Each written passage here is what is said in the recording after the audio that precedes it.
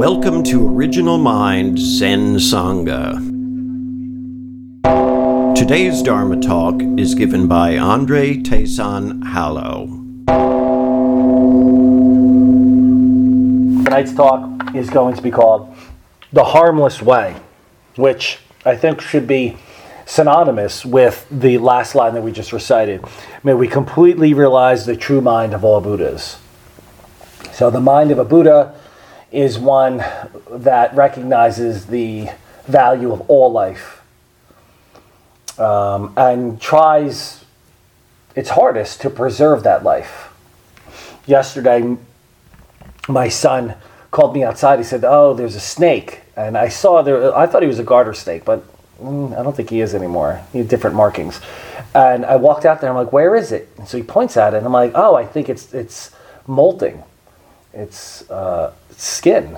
And then as I looked closer at it, I realized that it wasn't, because its head looked strange. It looked wider than usual. And when I peered closer, I saw that the snake was eating a frog.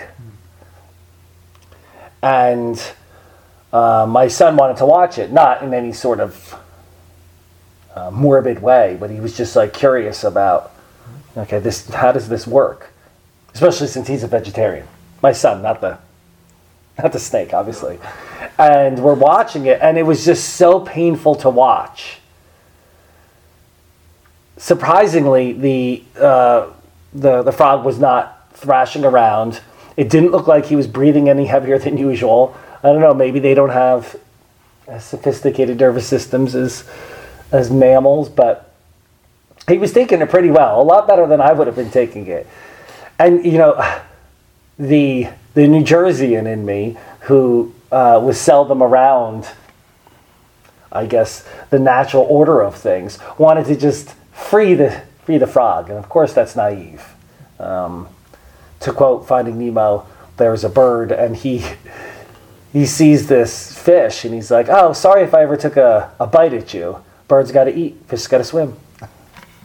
And it's just the way things are. But humans have a choice, and this is central to Buddhism, is volition, and what are we choosing to do? What's our intention? The snake has no other option but to eat an animal in front of it. Humans can eat a variety of different things, depending on if their bodies will allow it. And we have choices how we treat other people. How do we treat the environment? How do we treat animals? How do we treat, if we go so far, we could say, how do we treat certain institutions? Do we respect them, or do we flagrantly, egotistically just mentally give them middle finger? Or maybe our actions do that. I don't know what you're referring to. I have no idea. But the way of the Buddha taught was the way of harmlessness. Now, some people will cite the fact that the Buddha himself was not a vegetarian. And this is not a vegetarian rant or advertisement. And in fact, yes, he was not a vegetarian, and the reason being because he traveled as a mendicant monk who would knock on doors begging for alms, and if somebody gave him food, he ate it, regardless of whether or not it was meat, regardless of whether or not it was really spoiled or not. Just because if I'm humble enough to knock on your door for food, I should eat whatever you give me. The caveat was that no animal could be explicitly slaughtered for the Buddhist consumption. It wasn't that, or any monk for that matter. So if the animal was killed for that purpose, to feed this monk, that was not allowed. But if you read the Pali Canon, or any of these scriptures that refer to the Buddha, he's always taking a compassionate look at beings. Because central to the Four Noble Truths, the Eightfold Path, is this understanding of pain and suffering.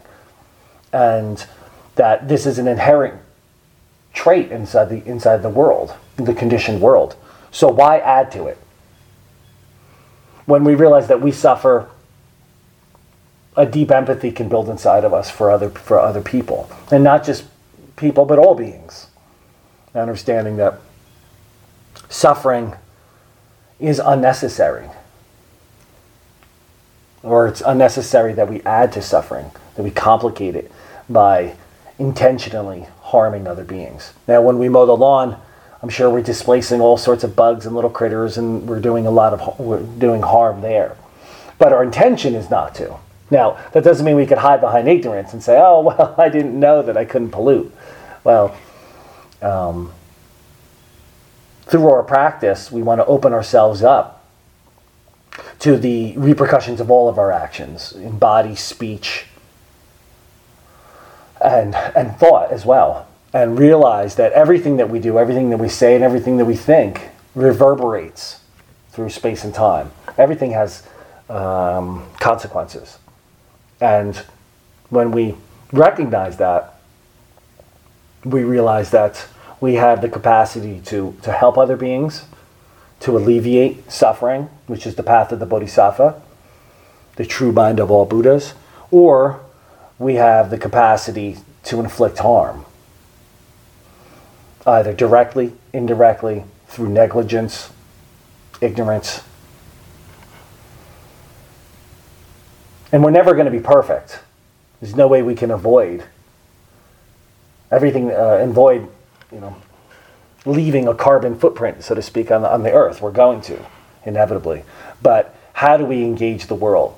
And earlier we were talking about the value of mindfulness. And so when we approach life with thoughtfulness, not just mindfulness, but thoughtfulness, right? Using the capacity of thought to realize that what we do has an impact, and what do I want my lasting legacy to have been as a person, as an individual, as a member of society, then we can open our hearts up, and hopefully our actions as well, to act responsibly. And I'll close with, somebody asked Thich Nhat Hanh, the great Vietnamese Zen master, he said, well, they asked him, what do you think about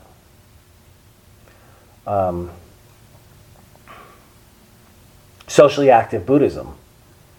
And he said, is there any other kind? Because even if we're not starting a campaign to end world hunger, it's through our gestures, it's through our words, it's through our expressions, it's through all those nuances, nuanced forms of communication that we can impart compassion, empathy. So this way we do no harm, or do as little harm as possible. That was Andre Tayson Hallow. Thank you for joining Original Mind Zen Sangha.